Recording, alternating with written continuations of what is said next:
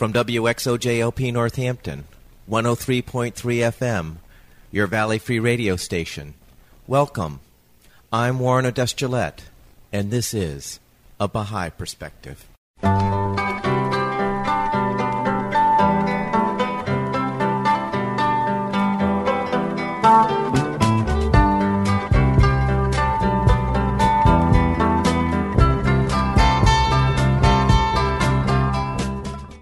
A Baha'i Perspective is a radio program presenting biographical interviews of people who have chosen the Baha'i faith as a way of life.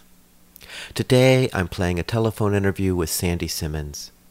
Sandy is a professional musician who has a CD called Prayers that you can find on iTunes. I started the interview by asking Sandy where she grew up and what was it like growing up there. I grew up in Los Angeles, California, mid-city LA. It was pretty normal. We had real neighborhoods. In my the first home that I remember where my father lives now, he had a little house on the corner, second house from the corner, and there was, at least 8 families on that block that we all played together. That's really different than the way my kid grew up. There's a lot of kids, a lot of families. We used to do a lot of things together. It's pretty normal. What was religious life like growing up? We went to church on Sundays. My earliest remembrance is going to spend the summer at my grandmother's house when I was 6, and we went to church every day. My mom says we were only there for a month. I think we were there for maybe a month, maybe 3 weeks. It seems like we were there for 3 months. I thought we were there all summer, but she said we were only there for a month. We went to church every day. We went to a Baptist church. That's where I got most of my understanding of Jesus during that time. That's what I remember, is falling in love with Jesus when I went to spend the summer with my grandma. So when you were home, it wasn't so out there? Well, it wasn't so rigid. We did go to church on Sundays. I think we went to church every Sunday. I remember my grandmother had come to live with us when my mom had her second child, and she stayed until she had her third one. Seems like we went to church every Sunday, and we went to a Methodist church on the corner. It's about 3 blocks down from our house. I remember going there, and one funny story. The minister, when he's giving his sermon, they would have communion, like on Communion Sunday. And this particular Sunday, it's Communion Sunday, and the minister is giving his sermon. He says, "Everyone who loves Jesus, raise their hand." So we all raised our hand. He said, "Everyone who loves Jesus, come down to the altar." And so I got up from my seat, and I grabbed my little brother's hand, and we walked down to the altar. And we were kneeling at the altar with all these other people. And, this little rail that goes across. We were kneeling there, and they bring a little tray of crackers. And we take a little cracker, and we eat that. And then another person comes by with a tray of little 1-ounce glasses of juice to signify the wine. We drink that. And then he says, "So now you're a member of our church." So I was being patient, and I thought they were going to bring the food back, the crackers and the grape juice. And I raised my hand, and the minister looked down at me. I'm a little girl. I'm like, 5 or 6 years old. He says, "Yes, young lady, what can I do for you?" And I said, "Can I have some more, please?" And the whole church just hollered. Oh, really? That's great. That's great. They all laughed. They said, he said, "No, baby." He said, You've received Jesus, and that's good enough." And I said, "Okay." I wasn't even embarrassed. Everybody just thought that was hilarious. Receiving Christ was very tasty. It's great that everybody had a sense of humor about it and weren't all hung up about protocol. Oh no, they thought that was hilarious. They talked about that for weeks. So, what were your interests growing up, Sandy? I just liked going to school, and I liked playing the piano. I used to get piano lessons from the lady next door, Mrs. Triplett.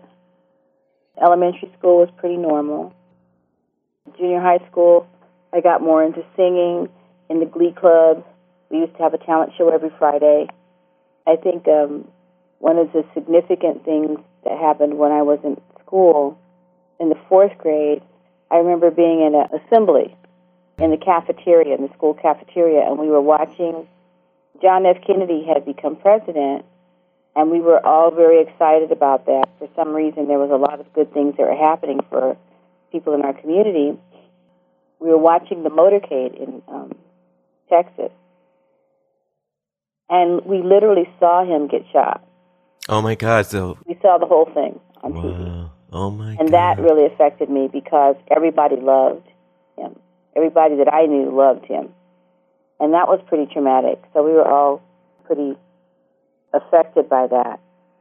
So that was a real significant thing I remember about school. I know that we used to have a wood shop, and we would make little boats out of wood and little toys and things. They showed you how to use a saw and a hammer and nails and stuff. I don't know if they still do that anymore. Well, I'm kind of surprised that you're talking about that back in the 60s, right? Yeah. Yeah, that they even had girls doing woodshop, because I remember... Well, it wasn't really called woodshop because this was in the 4th grade. Yeah. It was something everybody did. Everybody did it. Yeah. Everybody did it in class. It was not a special location we went to. They brought the wood into class. We learned how to do it, and we had little sawhorses outside the bungalows, and everybody did it. In high school, they had wood shop and metal shop and all that, but I didn't do those. But that was pretty cool. It was pretty normal. We used to have to fight. Had to learn how to fight. Yeah, there was. I used to get chased by this big girl. She chased me home every day and tried to beat me up. So I would run home every day, and then there was this other girl that just didn't like me. So she would pick on me every day, and she just socked me, and I just would walk away. I had this really weird thing about turning the other cheek. I say it's weird because that's one of the things I just remembered about Jesus, that he said that he turned the other cheek. So I really did that, and it was really stupid because they just would take advantage of me until I turned around and socked them back, and then that was that.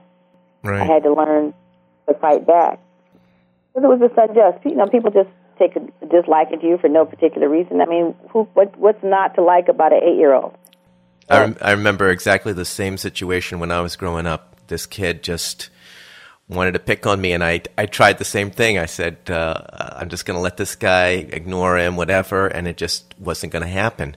And finally, I decided to confront him, and I was a wrestler, not a puncher, and he was a puncher, and he creamed me. But it finally ended the situation, and he no longer, even though he beat the crap out of me, at least it was over. He wasn't going to bug me anymore, Yeah. So I totally relate to what you're saying. My kid, we had to teach her in elementary school how to fight back because she was petite. She didn't have much problems with the girls, but the boys were terrorizers. So we had to teach her how to do that. This little guy was going around kicking all the girls. She came home with this big gash on her shin one day. Said, "What happened? Did you fall down?" She said, "No. So-and-so kicked me." "He kicked you?" She says, "Yeah, he's kicking everybody." And so my husband gave her a lesson on kicking. He's a martial artist, and he showed her how to kick. He says, "Next time he does this, you kick her right there." And so next week she came home and, "How's school?" "School's okay. So-and-so kicked me." "What did you do?" "I kicked him back." "What did he do?" "He cried." "What did the playground monitor do?" "They benched him and he had to go to the principal's office." Because he was attacking people. And he didn't attack anybody else after that. Nobody. He left everybody alone. He was humiliated. Well, it's an interesting dilemma, Sandy, because in one case, you're wanting to turn the other cheek, but if that's not really resolving the problem, what's the right principle to follow in this case? And it's almost like by your husband teaching your daughter how to defend herself, he actually ended up not being a terror to the community of kids. So in some ways, she was like a defender of the community of kids. She was. So it really is a difficult principle to come to grips with, I think. Well, I think it depends on how you accept the principle. Muhammad says that, I can't remember the exact quote, but I know that there's something about protecting the community and about trusting people. You know, he says, trust your neighbor, but tie your camel. I think in other faiths there are more clear principles about defending yourself. I think that the turn the other cheek part was just the part that I heard. I really heard that. And when I think that whole period of staying with my grandmother that summer really molded my spiritual life, because when I came back, I was in love with Jesus. You know, I loved going to Sunday school. They had those felt boards where they had little cutouts of the characters, and they would tell stories and place the characters on the board. We had a lesson about when they crucified Jesus, the whole process of him going to trial and then questioning him, and then the king put the vote to the people, and they voted to have him killed. And that just tore me up. I was so upset. And then then she talked about the crucifixion and how they nailed him to the cross, and you know, everybody was weeping, and I was heartbroken. And I remember going home that night when I said my prayers.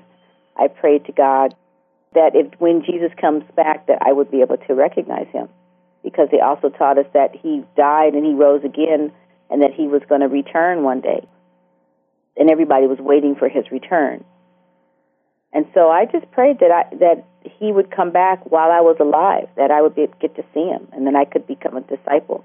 If girls couldn't be disciples, then if I could at least be somebody that gave him a pillow for his head or made his life comfortable in some way, you know, like Mary did, Mary Magdalene. I didn't realize how deep that was until I started seeking. I started being interested in, when I was in college, I started being interested in spirituality and people's paths. I would go to, there was some kind of Buddhist organization next door to the dorm I lived in. This is right out of high school. And they would do that for hours. It seems like they would do it for like 3 or 4 hours on Sundays or Saturdays. I don't remember which day. I found that interesting, and at first it was annoying, and then it just didn't bother me.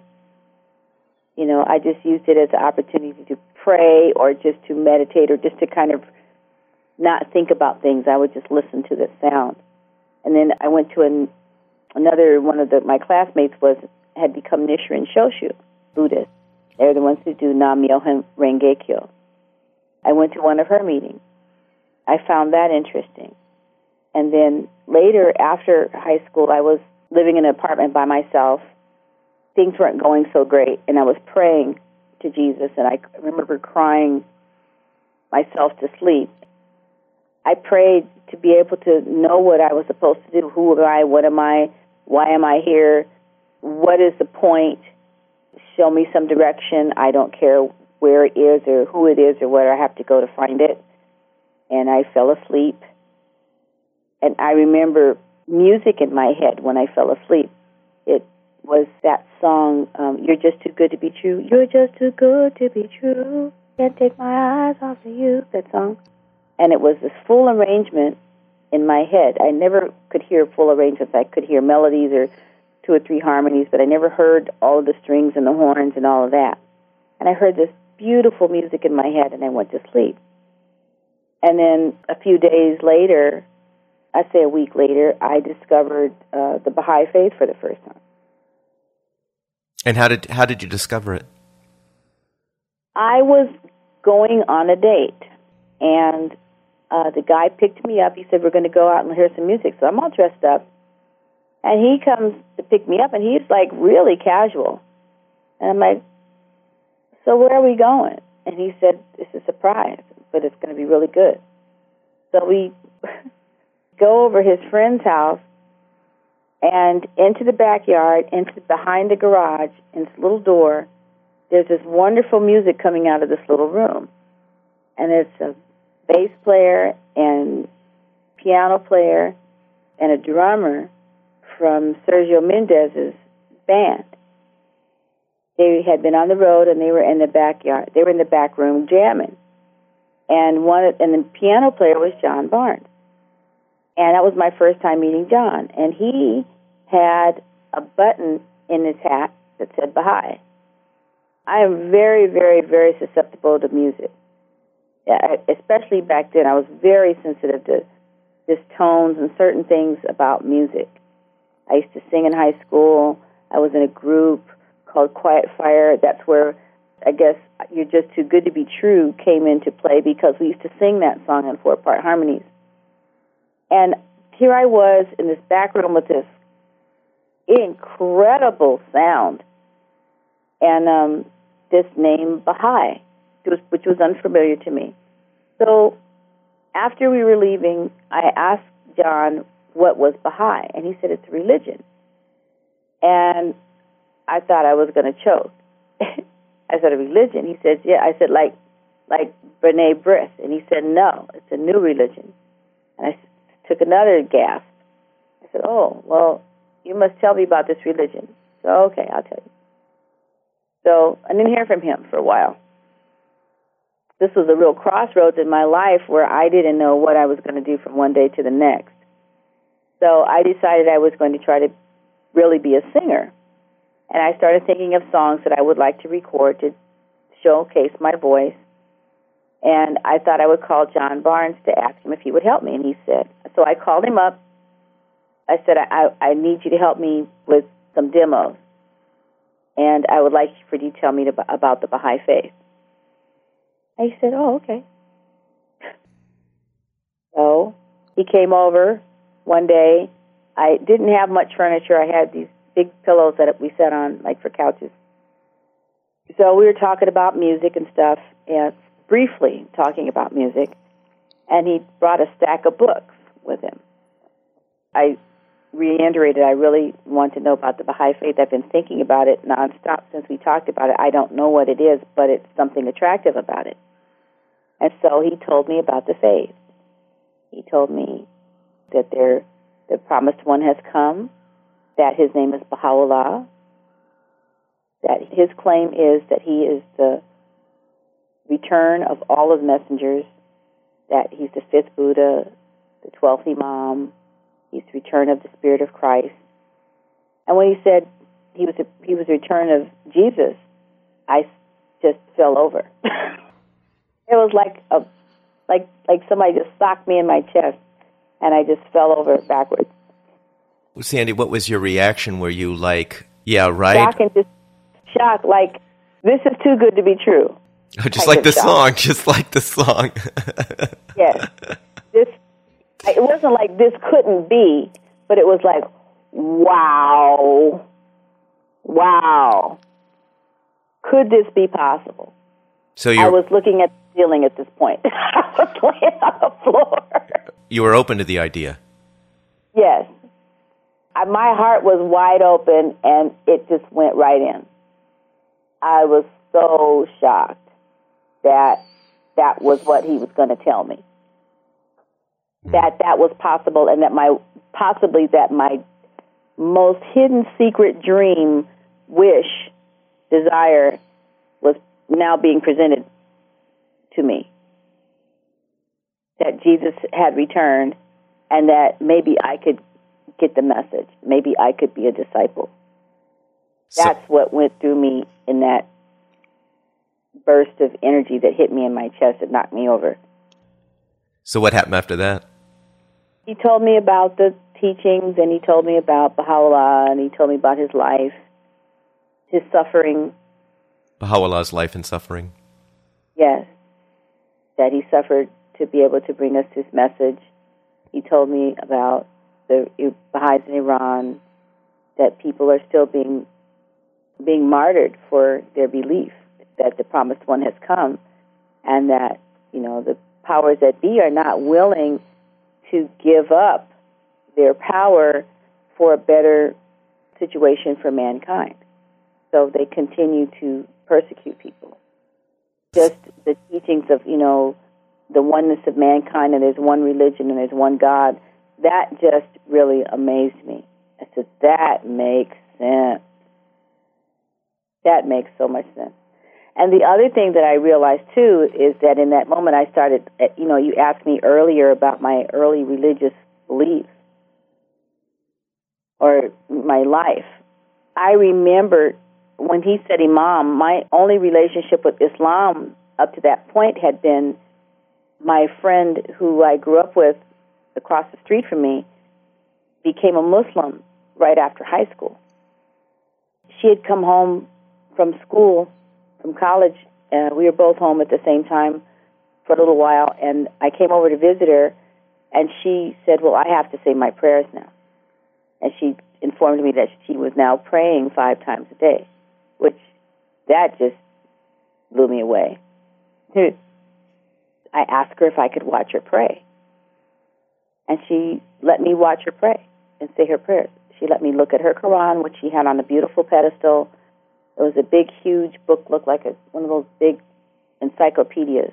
And I just briefly looked at the book. It just felt good. And I looked at the book, and I wish I could remember the passages that I read. But I said to myself, this sounds like God. This must be a God book, like the Bible. It read just like the Bible, sounded like the Bible. A little bit different words, but it just felt real familiar.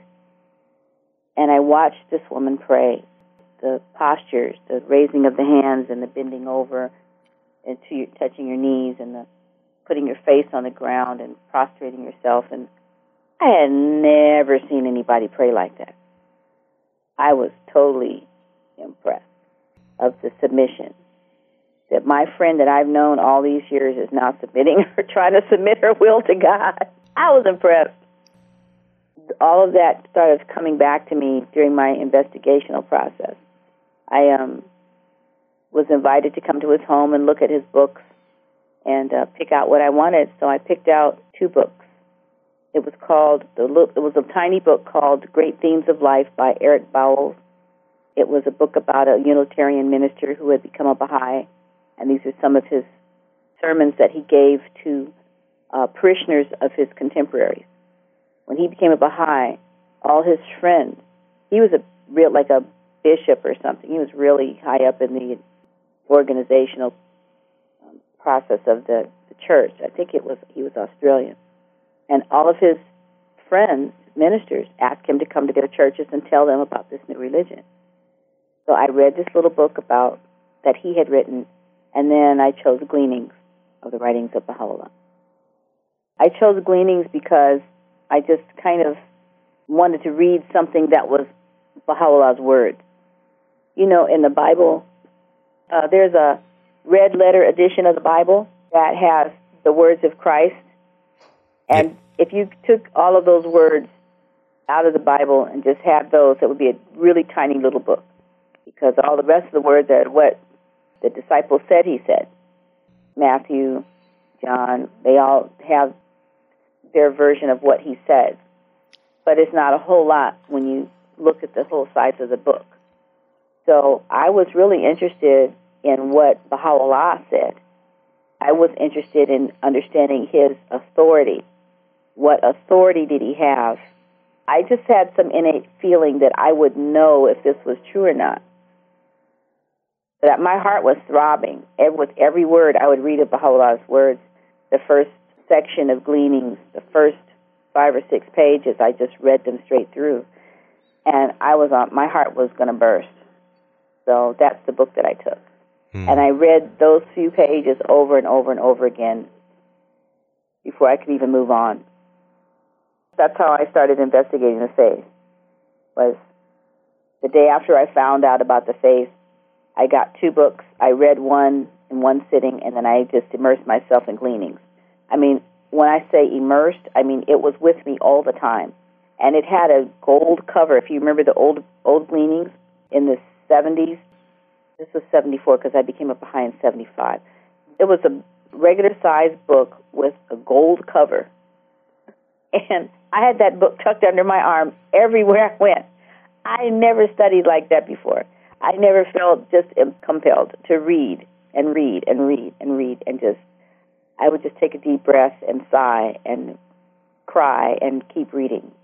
That was my initial process, is just to read all the time. How long was your investigation to the point where you identified yourself as a Baha'i? 6 months. I found out about the Baha'i faith in December of 74, and I declared 3 days before my birthday, April 27th in 75. My birthday is May 1st. So what happened between the first time you heard about it to the point 6 months later that you just had to identify yourself as a Baha'i? What was that transition? Instead of just becoming a Baha'i right away, what happened in those 6 months that culminated in you identifying yourself as a Baha'i? I felt like I had no choice because I had asked Jesus to guide me. I was clear that this was his guidance. And I was clear this was him speaking through Baha'u'llah. So the months that I was reading, I was also involved in singing Baha'i songs a lot on a pretty professional level with John. He had a group called Tranquil Dawn. There were several non-Baha'is in the group. In fact, most of the people in the group were not Baha'is. The musicians were not Baha'is. Half of the singers weren't Baha'is. We were singing these wonderful songs. They were like Earth, Wind, and Fire meets the Baha'i faith kind of songs. And I was just totally enamored with the music and with Baha'u'llah. Got to the point where the things that I was singing were the things that I was reading, and they were actually in my heart. And when I sat down with myself and decided, well, what are you going to do? You can't go back to church because you know too much now. Yeah, I skipped a segment right before I discovered the Baha'i faith. About a year prior, I had taken myself back to First AME. That's where I was baptized. And I was asked to be in the choir. And I was listening to the sermon.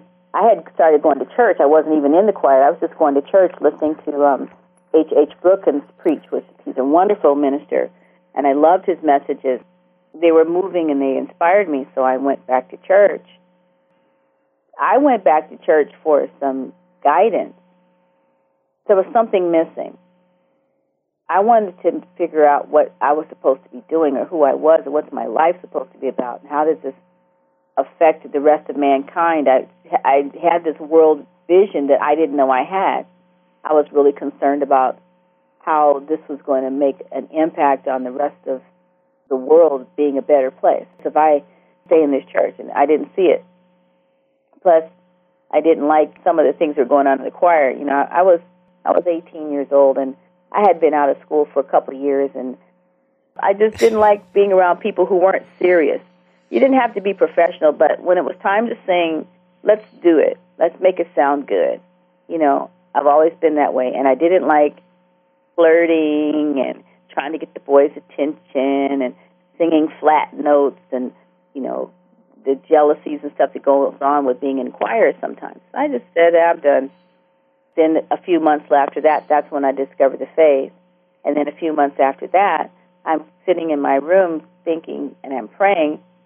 By the way, in the process, in that 6 months, I memorized the long obligatory prayer and the Tablet of Ahmad and a few other prayers. The reason I memorized them was because I was saying them all the time. So for those folks who aren't familiar with the Baha'i faith, maybe you can explain to them this concept of an obligatory prayer and then also the just a little explanation of what the Tablet of Ahmad is. Okay.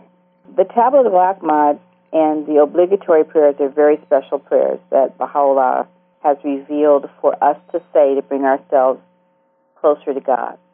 In fact, he says that the first duty of every person is to discover the manifestation of God for this day and to align themselves with him and to follow his commandments. And one of the commandments is to say prayers every day. There are 3 obligatory prayers that you must say every day. You have a choice of saying one of either of them. And if you say the short one, you say it sometime between noon to sunset. You have that period of time. The medium prayer, you say in the morning, in the afternoon, and then in the evening. And in the long obligatory prayer, you can say any time in 24 hours. But it's long. I'll explain a little bit about both of these prayers. The reason I chose these 2 prayers to memorize because I was in such need of spiritual assistance. I knew that I was so needy that I just needed some power. I needed to feel it. And so my friend told me that if you say the Tablet of Ahmad, it'll really make a difference for you. We can talk a little bit more about who Ahmad was, but Baha'u'llah revealed this prayer to Ahmad for the believers that he was coming in contact with. He would give them this prayer to say. And this was a special prayer that he gave to this man. That's now for all of us. At the end of the prayer, Baha'u'llah says, "Learn well this tablet, O Ahmad. Chant it during thy days, and withhold not thyself therefrom. For verily God hath ordained for the one who chants it the reward of 100 martyrs and a service in both worlds. These favors have we bestowed upon thee as a bounty on our part and a mercy from our presence, that thou mayest be of those who are grateful." Now that part I really could use. Now I didn't have a clue as to what the reward of 100 martyrs was, but it was a reward, and it sounded like a good thing. Yeah, even the next paragraph, if you could read the next paragraph. This is the punchline. I didn't want to steal it from you. That's the setup. Okay. Now the punchline is, Baha'u'llah says, should one who is in affliction or grief read this tablet with absolute sincerity, God will dispel his sadness, solve his difficulties, and remove his afflictions. Now I memorized that prayer right away. When my friend pointed those 2 paragraphs out to me, he said, God will take away your sadness and your difficulties if you say this prayer with sincerity. So I started saying it, and I said it so much that I memorized it. Sometimes I would say it 2 or 3 times a day. That's the first prayer that I memorized. And did you notice a difference in your life? My life was already crazy. It turned completely upside down and sideways and dumped me out on the floor. But I had Baha'u'llah now. And for some reason, I felt that I had no alternative but to declare myself a Baha'i and just work at it. I wasn't able to follow all of the prohibitions and all of the commandments all at once. And I was kicking myself for not being perfect enough to accept this new religion that I had found. But I looked at it like guidance versus no guidance. And I needed the guidance. And I believed it wholeheartedly. Every word. Even the stuff that I had questions about, I said, well, God's got to have a good reason for it. I'm not going to worry about it. I did get that we're all responsible. I always felt that I had the ability to understand and to know for myself. You know, I always felt that I could understand and know the truth myself. I would know it myself without a preacher co-signing me or anything else. If I asked Jesus to guide me, that he would guide me. I had total faith in that. So when I discovered Baha'u'llah and the relationship between him and Jesus, I was just, like I said, this was just too good to be true. And at the same time, I was terrified. I didn't feel like I was a bad person, but I just felt I was just in so much trouble. I was in so much trouble that I just had to make that choice. Am I going to stay in trouble by myself, or do I want help? Were it not for Baha'u'llah, I don't know if I'd be here. That's often a question I'll ask my folks that I interview is, where do you think their life would have taken them if they had not run into the Baha'i faith? Well, you know, I don't believe in suicide for myself, but I sure thought about it. And I don't think that I would be sane right now if I had not discovered the faith, because nothing in my life was making sense. Now, Sandy, what was your family's reaction to you becoming a Baha'i? You have to understand, the spiritual guidance in my family mainly came from my mother. She's the one who would take us to church and, you know, teach us right from wrong. And my father was kind of on the periphery. We got different kinds of teachings from him. But when I discovered the Baha'i faith, I was in it. I was trying to talk to my mother about it constantly. We had been studying Jehovah's Witnesses as a family, as a possible path, you know, for the whole family. I think another branch of my family is the Jehovah's Witness. And I actually got asked to not continue to study with him. The person who was training us asked me not to come to class with my family because I asked too many questions. I would argue with him about things. I would say, well, that doesn't make sense to me. What about this? Or what about this? Okay, I get the concept, but it just didn't make sense. It didn't seem like God had created another exclusive group that was better than everybody else. The way that I understood Jehovah's Witness, it just didn't feel that it was a path that I was going to take. So my mother was still she kept trying to sign up as a Jehovah's Witness. And every time she got ready to do whatever it takes to enroll, something would happen and she wouldn't do it. She was still studying, and I would come in and telling her, Mommy, Baha'u'llah says this. Mommy, look at this. Baha'u'llah says that. Mommy, read this. She was just so annoyed at a certain point. She just, okay, look, you found a path.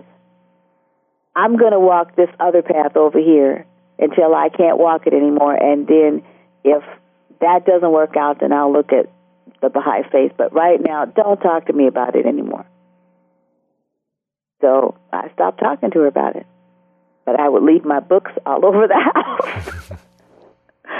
I would leave books all over the house. And little pamphlets and little things, and she started reading them.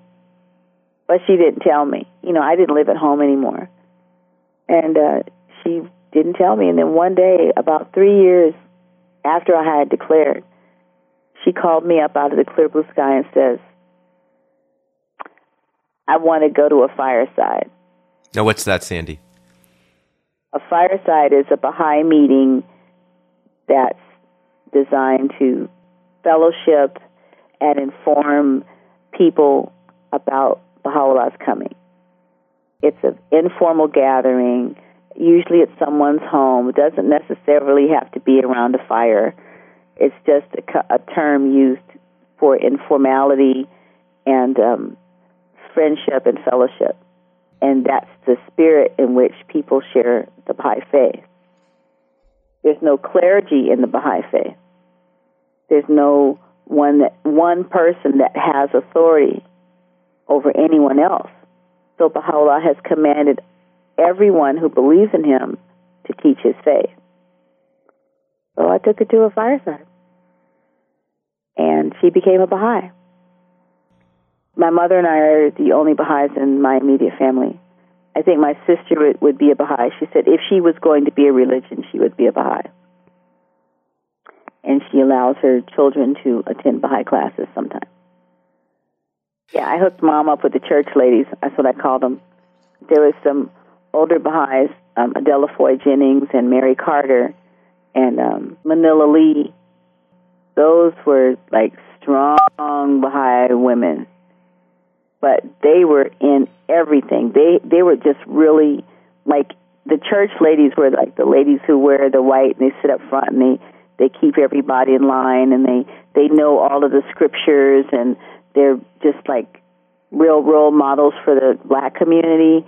That's what those ladies were for me. They just really enfolded me and loved me and were just like grandmothers to me. And so when I took my mother to a fireside, I took her right to Mary Carter.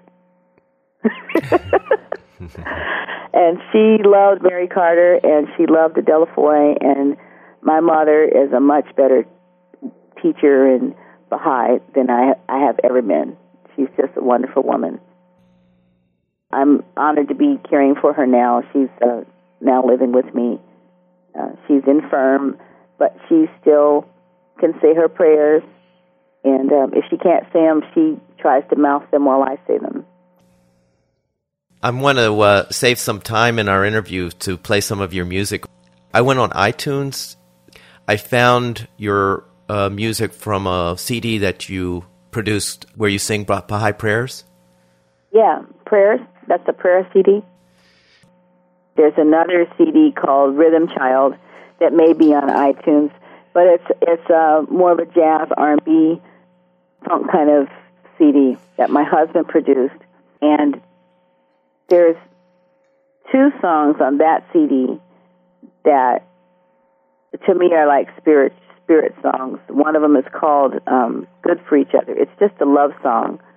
But, you know, in this day and time, we don't do a lot of things for love. A lot of people, they hook up with each other for different reasons, for convenience, for money, for physical contact or whatever, but it's not necessarily love, and it's not necessarily like really spiritual. And this song is called Good for Each Other. Okay. And I wrote the lyrics to it, and the music is by Kenny Pollack. Baby, it's okay. It's a good baby. Baby, it's okay. Good for me. Yeah. Baby, it's okay. It's a good baby. Baby, it's okay. Good for me. Yeah. Oh, yeah.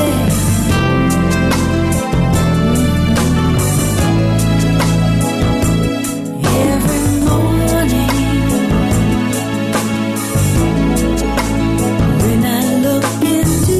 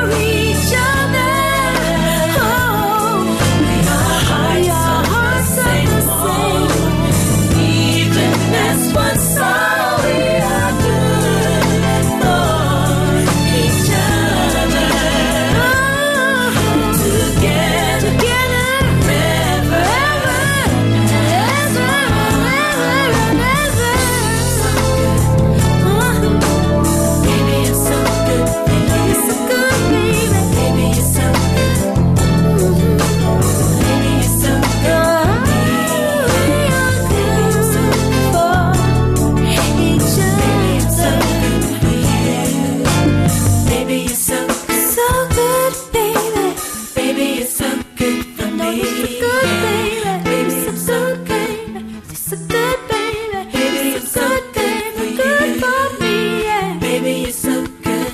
Ooh, ooh, ooh. Yeah, yeah. Mm-hmm.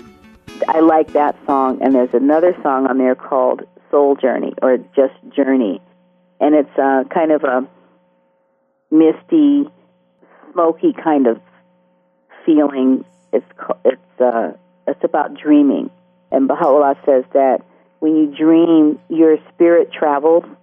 Your spirit has experiences that you may see in your actual life later on, like deja vu.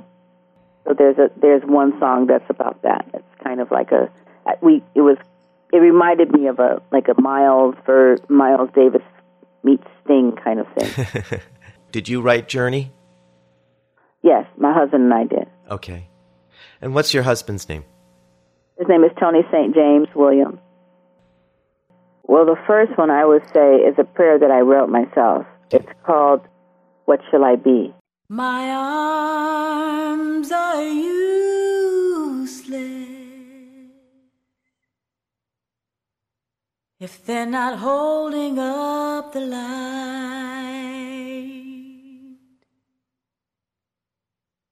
My arms are useless if they're not holding up the light.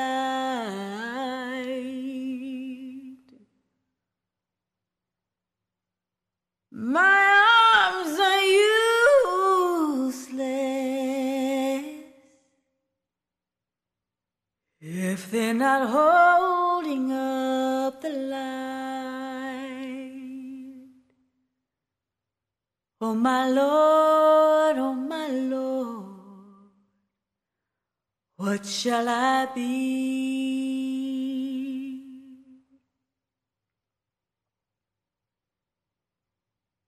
My legs are useless when they're not walking on thy path. My legs are useless when they're not walking on thy path. They serve no purpose when they don't walk the path of peace. Oh, my Lord, what shall I be?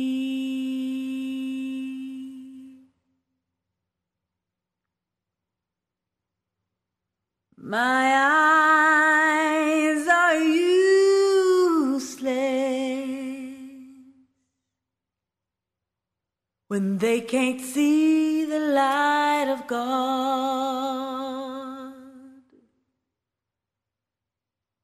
My eyes are blinded when they don't see Baha'u'llah.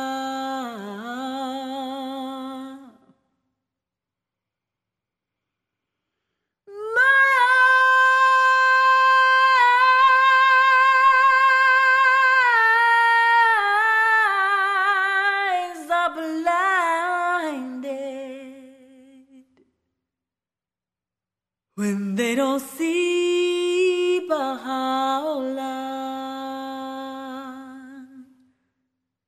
standing within me, strong and mighty, with his law. Oh, my Lord. Oh, my Lord. Oh, my Lord.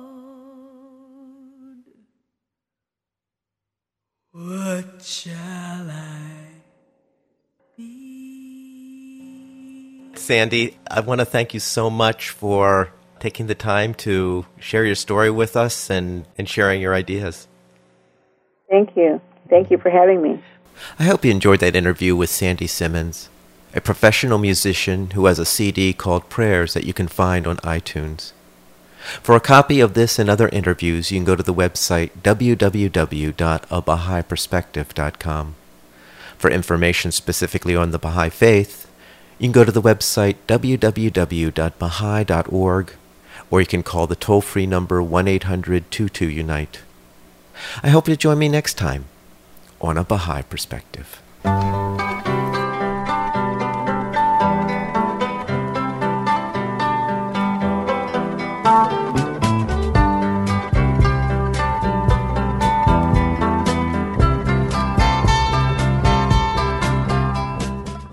Oh my God, unite the hearts of thy servants and reveal to them thy great purpose. May they follow thy commandments and abide in thy law. Help them, O God, in their endeavor, and grant them strength to serve thee. O God, lead them not unto themselves, but guide their steps by the light of thy knowledge, and cheer their hearts by thy love. Verily, thou art their helper and their Lord.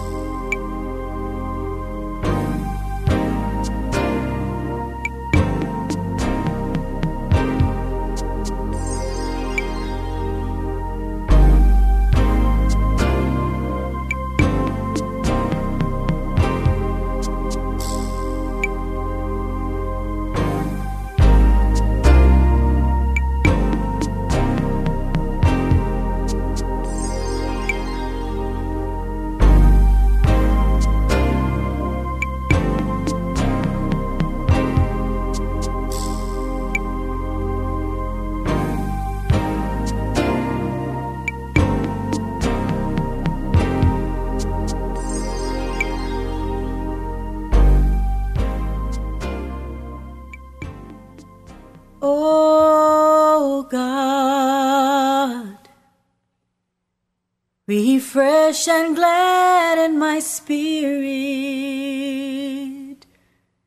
purify my heart, illumine my powers. I lay all my affairs in thy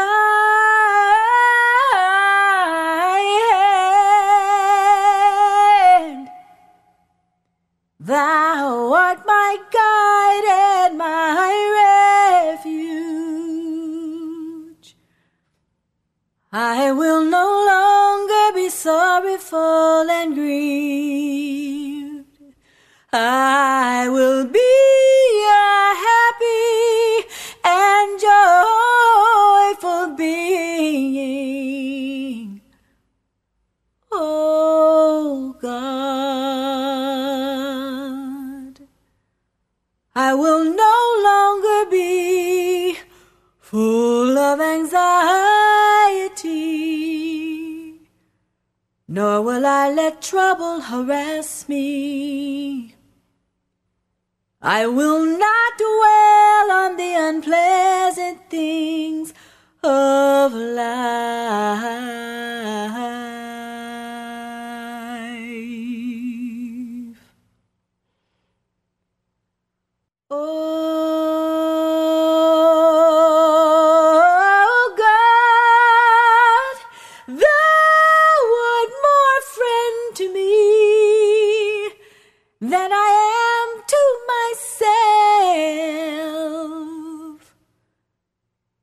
I dedicate myself to thee.